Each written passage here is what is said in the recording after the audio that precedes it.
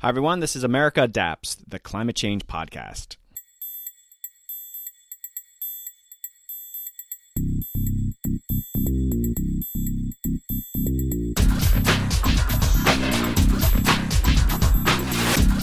Hey, Adapters. Welcome back to the podcast. Joining me in this episode is Sherry Goodman. Sherry is considered the godmother of climate change and national security and coined the term threat multiplier. She is a senior fellow at the Woodrow Wilson International Center and the senior strategist at the Center for Climate and Security. Sherry shares with us some of the early history of climate change in Congress and the executive branch. We learn about emerging threats and how climate change is a threat multiplier. We also dig into the perils of securitizing climate change. It's a lively conversation with one of the leaders in the field of national security and global warming. Okay, don't forget to subscribe to the America Adapts newsletter. We highlight the latest episode and news and stories related to that episode's topic. We also highlight other climate pods and share a few other adaptation-related goodies. In the show notes, there is a link to subscribe. And here's a call to action. Encourage your friends and colleagues to subscribe. We're looking at other platforms to communicate with the public in addition to this podcast. Coming up on the next episode is Dr. Andrew Rumbach. Andrew is an associate professor of landscape architecture and urban planning at Texas A&M University and faculty fellow at the Hazard Reduction and Recovery Center. We're going to take a look at how hazard mitigation does and does not overlap with climate adaptation.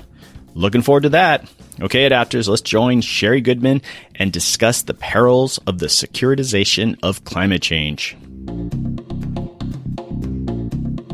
Hey, Adapters. Today I have a very exciting episode. I'm talking with Sherry Goodman. Sherry is considered the godmother of climate change and national security and coined the term threat multiplier. She's a senior fellow at the Woodrow Wilson International Center and the Center for Naval Analysis and the senior strategist at the Center for Climate and Security.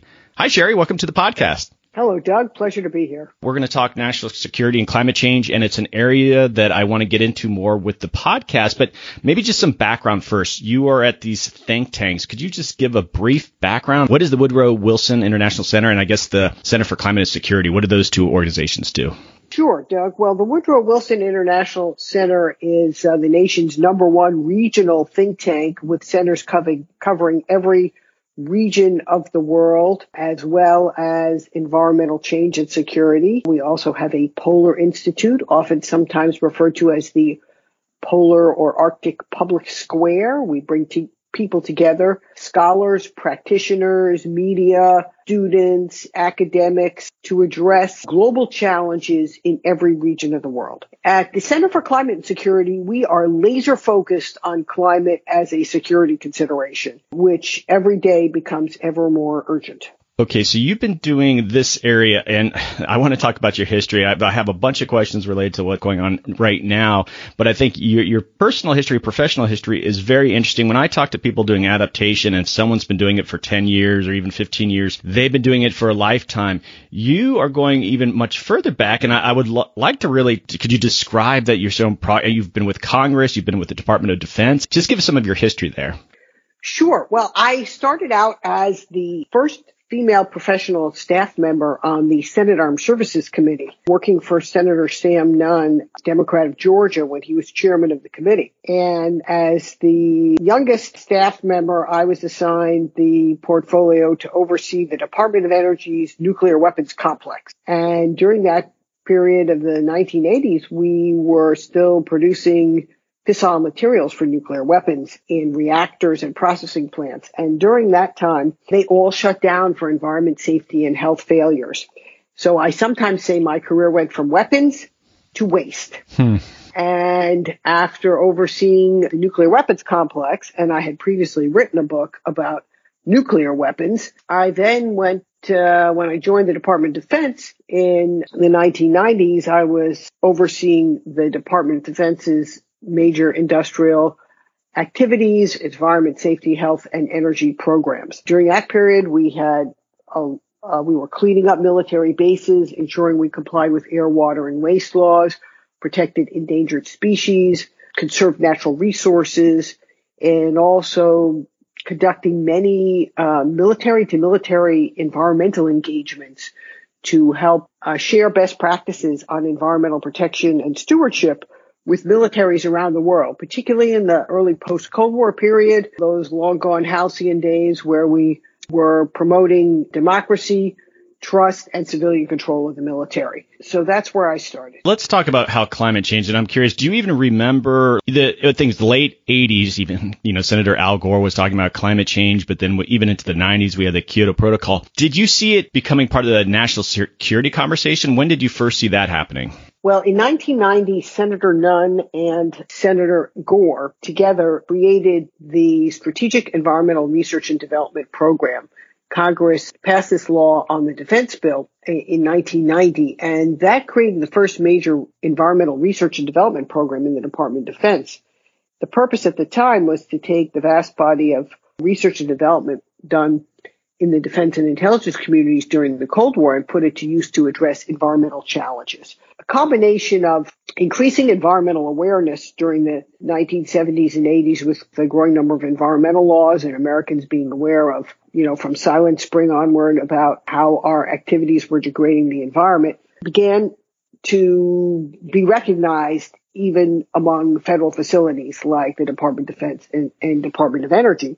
And so that awareness was almost reached its peak when I joined the Department of Defense in 1993. There were about 100 military bases that were listed as having Superfund sites, the most toxic cleanup sites in the country. And some of the military departments had already been sued for failure to comply with Clean Water Act laws and other environmental laws. So it was almost a mini crisis at the time because one of those lawsuits actually stopped training at Fort Bragg when the Army had not complied with the Endangered Species Act requirement to protect the red-cockaded woodpecker that lives in the longleaf pine found abundantly on Fort Bragg and other military bases in the southeast. In fact, the U.S. military has the largest stand of longleaf pine left in the United States. It's found on Eglin Air Force Base in Florida. And that's because the way we operate America's military bases, they are protected from most of the urban and other types of development. And they have large open spaces. So they've become islands of nature. So the military really learned how to take these challenges and create opportunities from. So eventually, the military became to see the home for the red-cockaded woodpecker, for example, the tree in which it lives, as a realistic training obstacle. And instead of cutting it down to provide more training area, it actually used it to enhance training. And so that's just one of the many examples in which environmental stewardship became, over the last quarter century, really embedded in military practices. I guess what I'm getting at, though, is just even the specific thinking of climate change. In Kyoto, if I recall, it was 97 or 98 when it was rejected by the Senate. And here we have a potential international global treaty. And did the Department of Defense even take it's a global treaty on global warming? Was there any chatter whatsoever saying, hey, we might have to contribute our perspective on what this treaty might mean? I mean, was there the use of the word climate change going on then? Absolutely. So we were aware of it, as you mentioned, Al Gore and others had been testifying on this before Congress already starting in the 1980s. And in the lead up to the Kyoto Protocol negotiations in 1997, the U.S. Department of Defense, as part of the interagency process that the U.S. government undertakes to prepare for a major global treaty negotiation, we had begun to examine the impact of reducing greenhouse gas emissions on military activities. And so that was really the first time, mid-1990s, that the Department of Defense looked at climate impacts on military activities. At that time, we looked at how to reduce greenhouse gas emissions from what are called non-tactical vehicles, like the many trucks and fleets of vehicles that are on military bases. So how could you reduce emissions from those, as well as on our peacetime installation and training activities? And so that was really the first encounter that we had. And in fact, I sent 2 military officers on the U.S. delegation to the Kyoto negotiations. And one Navy captain and one Air Force colonel. And they were hugely valuable members of the delegation because they were willing to jump in and do anything from helping negotiate specific provisions to bringing people coffee in the middle of the night. Because, military are trained to be very can-do. Right. Chief cook and bottle washer, everything up and down the chain. And so that was hugely valuable. And I think the U.S. was among the only delegations at Kyoto that had uniformed military members on it. Listen, this might be going deep, but when they came back, these two, did they have, the national security implications of what these people are talking about are huge. Was there that kind of conversation happening, or it just wasn't really, connecting the dots at that moment?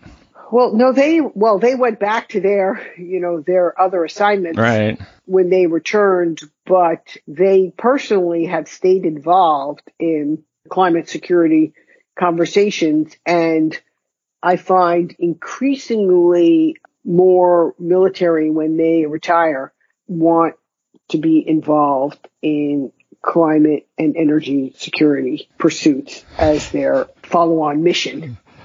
There must be a reason for that. But let's pivot a little bit here. There's an expression. I don't know if you coined this, but I know you've written on this. And if you could explain to my listeners the climatization of security. What does that mean? It might seem obvious, but could you explain what that means? Okay. The climatization of security means including awareness of climate security risks throughout our national security planning, strategy, programs, and budgets.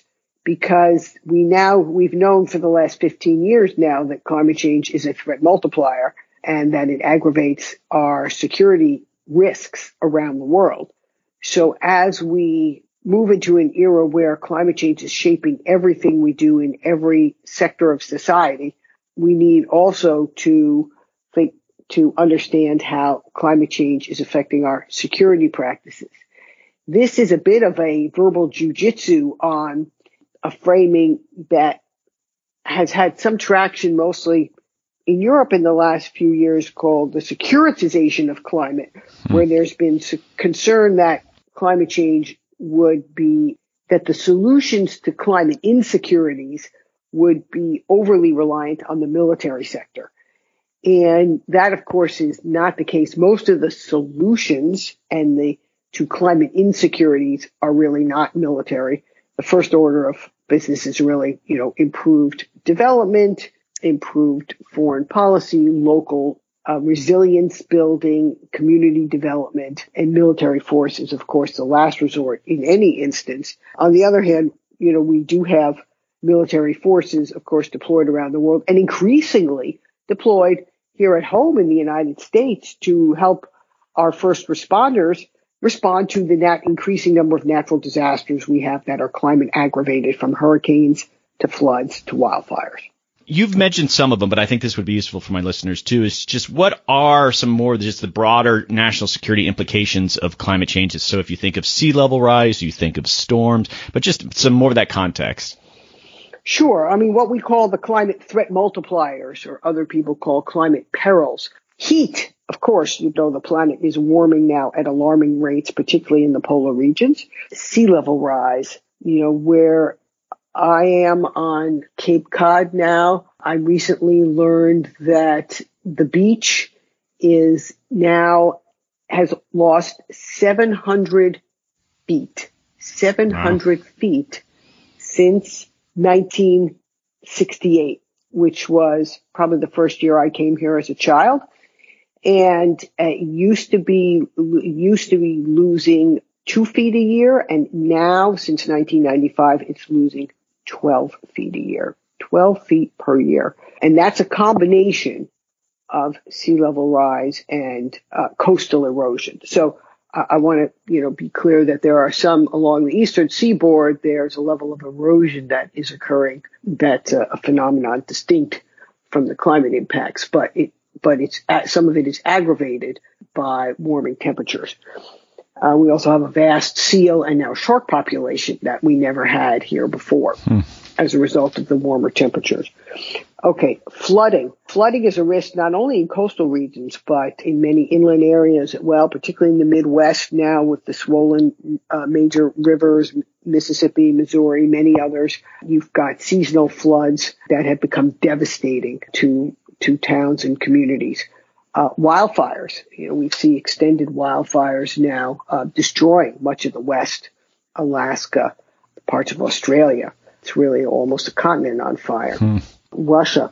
Disease, the rapid spread of diseases, possibly even COVID, is aggravated by warming temperatures. One of the pieces I read, some of the background I read on you, I think, I'm not even quite sure, you were talking to Bangladeshi media. I think that's who it was. And the issue of, I think it was sea level rise was the actual impact, but climate migration and then the sort of national security implications of that. And so the conversation that I don't know if you recall that, but just it seems like that's going to be one of the major drivers of disrupting, I guess, international relations.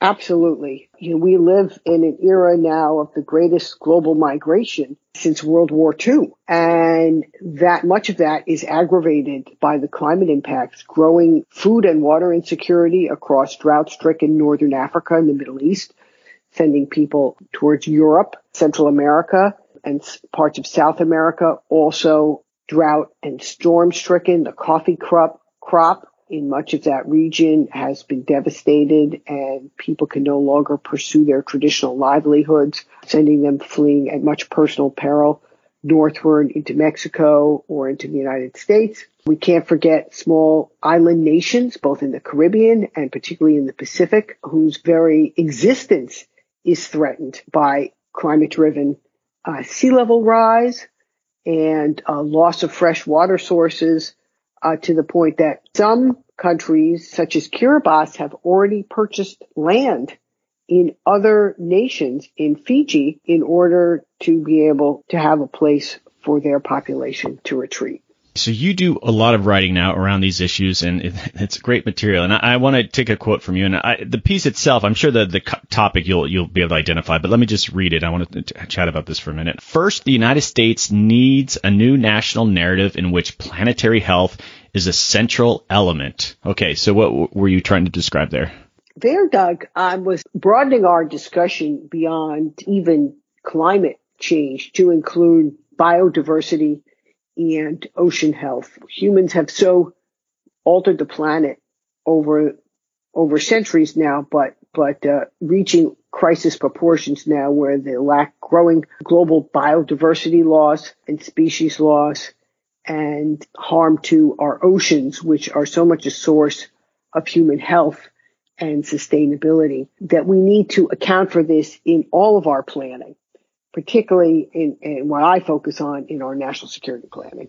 And so I've been working in the environmental movement. I've worked for conservation groups and such, and there's always this struggle, especially domestically, to get a critical mass of people who care about these issues. Some people care about environmental issues very dearly. It's an intrinsic value. But if you think of planetary health, there's always a concern of what are we really doing here? It's the Earth isn't a person. And I guess I'm optimistic that now that national security is coming into play in the climate change realm a lot more, there's, I guess, another narrative device to convince people that we need to do things, as opposed to, okay, you need to care for your planet. I don't know if it's a religious thing or paganism, but there's always that friction that goes on there. So do you think COVID, the COVID pandemic, actually helps with that narrative around planetary health? Do you think what we've gone through over the past year is actually the added experience could, be applied in making that narrative more likely? So the COVID and climate, or the COVID and health and climate connections, our understanding of them are a bit like where we were about a decade ago, where we couldn't sufficiently attribute increased hurricane strength to climate change. But now, increasingly, we have the evidence and the data to show that the increased intensity and frequency in these storms is partly driven by warmer waters and warmer air temperatures. So another quote related to some of these topics, let me read this to you again. Putting natural security up front comes with one final benefit to the United States. It offers the opportunity to reject the premise that U.S. global leadership is in decline. Well, I consider that very optimistic. Could you elaborate on that? Right. Well, as the Biden administration and others like to say, America is back. Right. Okay. And we want to lead now, and we lead with humility and respect for our allies and partners around the world. And that means re-engaging in a whole variety of global undertakings, from nuclear arms agreements to trade agreements to the Paris Climate Agreement. But then there are also a number of international conservation agreements and other forums that are very important for global biodiversity. Well, and you say specifically putting national security up front. I think that's fantastic. And President Biden just famously got back into the Paris Climate Agreement I think the first day or the day after he was inaugurated. I hope that's the case. I think, I don't know if we're going to have these big swings back and forth with presidential leadership, but at least for 4 years, the U.S. uses itself using, I guess, climate change as an opportunity to reestablish some global leadership. I think that's a very optimistic view of things. You did a piece in Foreign Policy magazine in 2018 about China in the Arctic, and I want to talk about the Arctic a bit. But what's happening in the Arctic? Why is that such a hot spot when it comes to national security issues and climate change? Well, the Arctic polar regions are changing faster than anywhere else on the planet, with temperatures rising at extreme rates of up to 100 degrees Fahrenheit in Siberia last summer and 70 degrees in parts of Alaska, both breaking records. Permafrost is thawing and collapsing, and sea ice is retreating. So that's opened a whole new ocean in our lifetimes and make the Arctic more available for both commerce and resource extraction. In the Arctic are thought to be some of the largest oil and gas and mineral deposits on the planet. So there are those who eye extracting them. Russia's built up its energy infrastructure across its vast Arctic coastline, is also trying to monetize the Northern Sea Route as a toll road for transit from ports in Asia to ports in Europe, and is also remilitarizing parts of the Arctic region. I guess I don't know enough about ocean law, and can you actually pass tolls for ships that are coming by within a certain range of your country? Is that even legally allowed, I guess, internationally?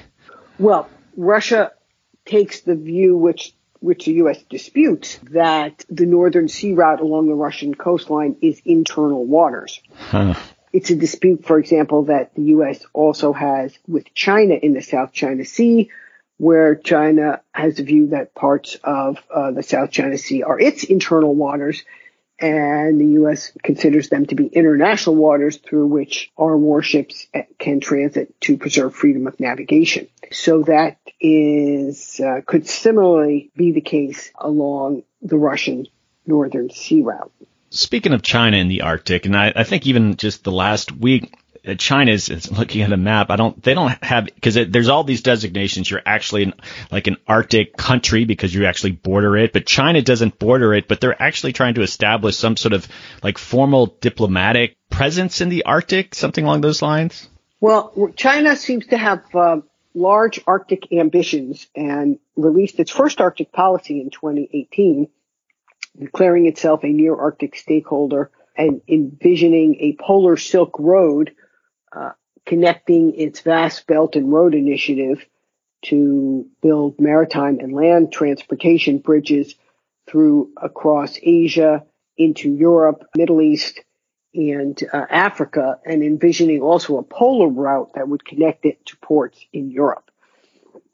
So it is collaborating today with Russia, helping provide the foreign direct investment Russia needs to extract its energy resources and places like Yamal, and at the same time gaining experience in Arctic operations and keeping an eye out for a future transpolar route that could open potentially in decades hence and enable China to be free of either Russian control of the Northern Sea Route or U.S. preservation of freedom of navigation across Asia through the narrow Straits of Malacca and Hormuz.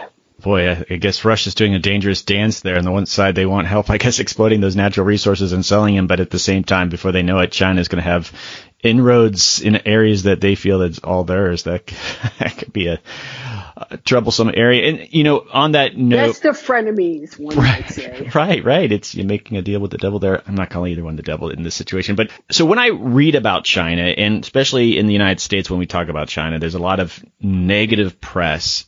In this situation, beyond the natural resource exploitation, let's say it's oil, and that contributes more to global warming, that in itself is a negative. We don't want that. But why should we be concerned a country like China wants to have a much larger presence in the Arctic? Why is that a national security concern for us? There have been times in the last 5 years when a snapshot of the waters off the coast of Alaska in the summertime showed more Chinese vessels than U.S. vessels. Wow. So more foreign vessels than U.S. vessels. So part of the American concern today is that we've allowed our capacity to operate in Arctic waters to atrophy. So we need to rebuild our icebreaker fleet. We need to increase communications and navigation capability across the Arctic to preserve American territory in the region. What keeps me up at night about the Arctic over the next several decades is the possibility of an accident as shipping increases across the region. Right. And Russia is, for example, we did a tabletop exercise a couple of years ago with the National Academy of Sciences where the scenario was a Russian nuclear icebreaker escorting a Chinese LNG energy tanker through the narrow Bering Strait, where the U.S. and Russia are only 30 miles apart at their narrowest points, and the possibility of a collision or an incident between the Russian and Chinese vessels, which could lead to either an oil spill or damage to the nuclear reactor, and the potential lack of transparency about what the conditions are, potential loss of life. We know that Russia does not have a history of sound nuclear safety practices. Think back to the Chernobyl incident or the sinking of the Kursk nuclear submarine. And there have been many others where both Russians and those around the world did not know for some period of time what had occurred, what the risks were. So this is of, growing concern. Such an oil spill or incident in the Bering Strait could make the Exxon Valdez oil spill, which was entirely within U.S. waters and wasn't even in the Arctic, look like something easy. Okay, so there's going to be a future of friction, I'm sure, but I wonder if there are opportunities with China when you talk specifically about adaptation. If we get more serious about what it means to adapt to climate change at a global level, even domestically, do you think there are legitimate ways that we can collaborate with China on how we really are going to adapt to climate change? Is there any conversations along? And those, I guess the goal here is just being that more diplomatic, productive kind of interaction with China around climate change. Throughout the Cold War, we collaborated in certain spheres with our adversaries, and we're going to have to do that again now. We're going to be competing with China on many fronts. One of the constructive ways we can be competing with China is as we, ramp up our investment in capacity in green and clean energy in the United States to be selling that technology and innovation into that very large Chinese market, because they need it too. They need to transition their economy. They need to reduce air and water pollution. And they're already a major manufacturer and purchaser of solar, wind, and other renewables. So we've got the innovation and technology. We need to be able to lead the field in that game. Also, there's also climate technologies. We better understand how to manage and predict climate changes and use that knowledge to manage various economic sectors from agriculture to transportation. China needs that as well. There are areas where we would share. There are areas where we won't share technology and innovation. There are areas where we'll sell into that market. So I think those are some of the considerations we have to think about. I'm not a China expert, but by any means, and it must be very vexing for people in the national security to think about China as an adversary, because you look back at Russia, we were barely doing any trade with Russia. And so we had this Cold War, long-standing, adversarial relationship with them. But China, think of all the goods that we get from them. And then there's these other issues that we have national security concerns. It must make it very difficult to plan because we are so connected with them in very profound ways. Absolutely. Absolutely. And although, in the last few years, there were ways in which the U.S. and Chinese economies became less connected, they're not going to be completely disconnected. And particularly when it comes to reducing greenhouse gas emissions and managing climate risk, China is the world's largest emitter. The U.S. is still a large emitter. India is right up there too. So all the major emitters have to figure out how to transform their economies to be more climate resilient and reduce their emissions. And so there are going to be some common ways and there are going to be some competitive ways. Well, I think if we took a journey to Target together, I think if we took out every Chinese-made thing, we'd probably have a quarter of the products in there. It is what it is, and that makes, I think, these kind of conversations tricky for just planning out there. But okay, I want to do a little bit of a pivot here again. And so the previous administration, it almost seems so long ago, right? It was famously in denial about climate change, called it a hoax. This is from the very top. It's not helpful. And I'm concerned, even though we've got 4 years of Biden, who knows after that? You never can predict that there's inevitably going to be these swings back and forth. What do you think? And are you talking to people? Are you recommending, how can the Defense Department, how can the national security realm deal with these huge political swings back and forth? 4 years from now, would we potentially have the Department of Defense, not acknowledging climate change at all? Well, I'm hopeful we won't go back to that. I mean, in many ways, even in the last administration, although they, at the political level, they considered climate a 4-letter word, is still the Department of Defense last year released a climate assessment tool. And that's an important tool that's going to be used now as we go forward to assess climate risk at military bases around the country. And so the work continued, even if they had to use other words, sometimes extreme weather substituting for climate change. But in many cases, they just kept focused on the reality of the threat. And for example, the fact that the Department of Defense was able to develop and release a climate assessment tool for the whole department is a good thing. The fact that on the defense bills of the last several years, signed by the last president, there was bipartisan support for a whole range of climate and energy security provisions directed at improving climate security across the Department of Defense and within the intelligence community. You had listened to my conversation with Commander Andrea Cameron at the U.S. Naval College, and I was surprised. I thought actually that we were doing more, and she sort of, maybe you disagree with her, but I was surprised how little that was going on, and it was a bit shocking to me. I thought there would have been, like you just described, even a lot more going on behind the scenes, and it sounds like, some of it might have been even just at a superficial level. So I'm hoping we're just going to see that ramp up big time now. Yeah, I mean, I think she's got, Andrea has she's got a vantage point from the professional military education sphere where she teaches at the Naval War College, so she can look out and see that she is really leading at the Naval War College in this area now among the other professional military institutions. I think you'll see many of them begin to raise their game and begin to offer, provide that kind of leadership. And, it's important to remember places like West Point, for example, the U.S. Military Academy, the Army Service Academy, and also Naval Academy have been offering classes in this related to climate change for some time in their engineering curriculum. I think the important thing now is that we're going to be able to lift it up into sort of the policy and leadership level.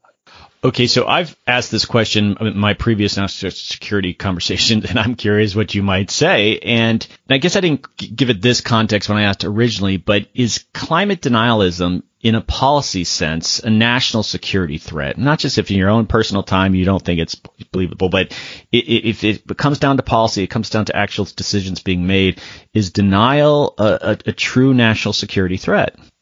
Well, denial of any reality can become a national security threat, as we have seen with the disinformation campaigns of recent years, both domestic and foreign. They have posed threats to our democracy. the undermining of science in general is a security threat. I mean, national security and intelligence leaders make decisions informed by science at their very foundation. I mean, think back, if you think, here's a good example. Military operational planning has forever been informed by understanding of meteorological and weather conditions. One very good example is the D-Day landings in Normandy in 1944. They were originally planned for June 4th, and the British and American meteorologists who were surveying the weather conditions to give General Eisenhower the weather forecast came to the conclusion that the weather was not promising for a major landing that required visibility and calmer seas on June 4th. And it was their ability to use evidence and for properly forecast that 2 days later on June 6th, there would be a small window opening. And, the German meteorologists missed that. And that was partly the success of the D-Day landing was based on the weather. So reliable forecasts have long been a feature of military operational planning. In the climate era, that's more challenging because the weather is less predictable. I mean, it's always somewhat unpredictable, right? But now you can't rely on historical records necessarily to know the intensity of the storm. And I want to keep following up on this because I have no doubt the military, the rank and file, they're using science. They just need to. They need to make the decisions based on that. But as you well know, is the Department of Defense is populated with political appointees. And so let's a high-level political appointee is getting confirmed in Congress and is asked point blank, do you think climate change is a threat? Do you think it's for real? And they just come out and say, no, I think it's a hoax. If that person's going to the Department of Defense, they're influencing policy. They're influencing a lot of on-the-ground decisions. They're influencing readiness that if you don't allow the military to start planning out some of these issues, then that has real-world consequences. And so I guess that's sort of the scenario where you could have another administration full of people that are just saying climate change isn't real.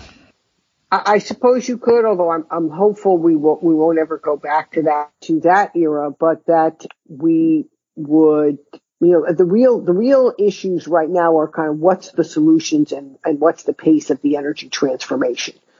And that's where we should be debating and making decisions. No, I agree. And I think we're going to get 4 good years. And that's how our final pivot is, wrapping up this conversation. It's like, I have confidence. I guess that's how much confidence I have in President Biden and the team that he's bringing in. We're just going to see a lot of great action. It's just, I'm thinking the next president, 2024, let's say it flips back to the other side. What does that mean? Do we start over and start from scratch? And I just don't think, if I would have asked you 10 years ago, do you think we would have had a president like President Trump? You probably said that's just not likely.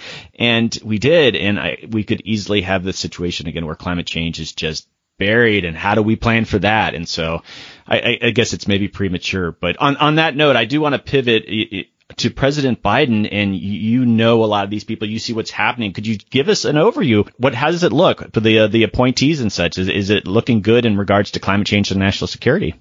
Yeah, this is a very climate-forward administration. As you know, John Kerry is the president's climate envoy, and the NSC, the National Security Council, also has leaders who have a lot of deep experience in climate change. There's a domestic climate advisor in Gina McCarthy, former EPA administrator. And all of the senior leadership at the White House really understands and appreciates and is committed to working on these issues. Now, are the engaging, because I'm not quite sure with the Center for Climate and Security, even the Woodrow Wilson, some of these think tanks with people like you, just, there you are, you have this expertise, but, depending on who the administration is, there's not as much interaction. And so I imagine that the dynamics with people in government and your think tanks, there's going to hopefully be a lot more information exchange. Are you seeing any kind of movement that way? Yes, absolutely. This is related to, in regards to the people that he's bringing in. And I've had a brief conversation with someone who's in this space, is that he has this all-star team. I totally agree, Jim McCarthy, John Kerry, but not necessarily the emphasis on adaptation. And I get that these people appreciate adaptation. They're not going to be hostile toward it or anything, but it's not being elevated per se, maybe at the level that you're seeing some of these other people where they're known more on the mitigation side. Is that wrong, or do you feel that they're bringing in people that really understand and are leaders in the adaptation side of climate change?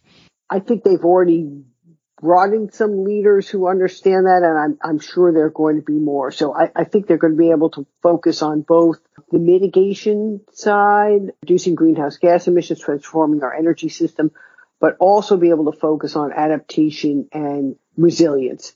I think that's equally important because so much temperature rise and greenhouse gas emissions consequences are already baked into the system that we have to build a more resilient future. So, when you think about what Pete Buttigieg is going to do with transportation in, transforming our roads and making them more electric vehicle friendly, or at the agriculture department, all of that is in part about enabling adaptation and resilience. Okay, so we were just talking about Commander Andrea Cameron at the U.S. Naval War College, and you participated in climate change and national security conference she put together. What did you think of the event?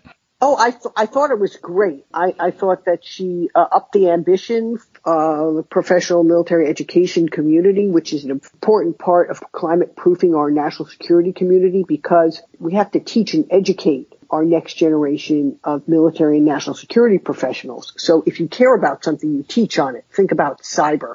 We've developed in the last decade whole curriculums in schools and new commands on cyber because it's a threat, and a concern that military throughout the system, whether they're experts or not, need to understand and appreciate. And the same now is becoming true for climate. Okay, so I wrap up my episodes asking, and I've added a question here, but I ask all my guests this, but can you recommend one Twitter account that people should follow? You're on Twitter, you tweet, so is there anyone that you'd recommend that they'd follow? Well, I like the Twitter account for the Center for Climate and Security and the International Military Council on Climate and Security. So I would follow both of those, Center for Climate and Security and the International Military Council on Climate and Security. They're related, but the International Military Council on Climate Security includes also sort of a global look and with military leaders around the world.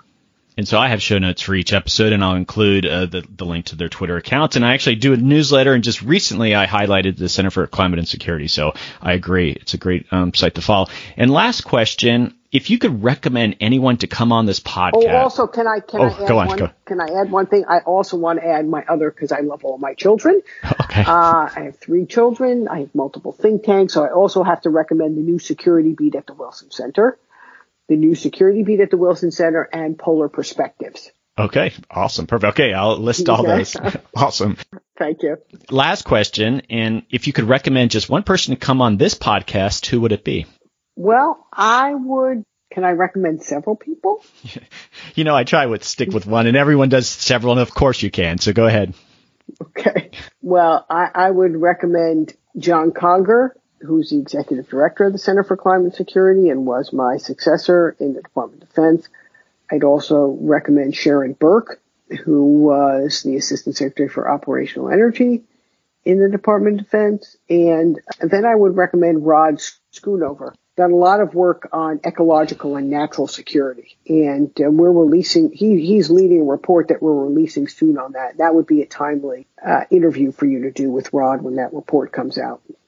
And it's always easier if potentially make introductions, having sort of if that's possible to do with you. Sure. Excellent. Happy to.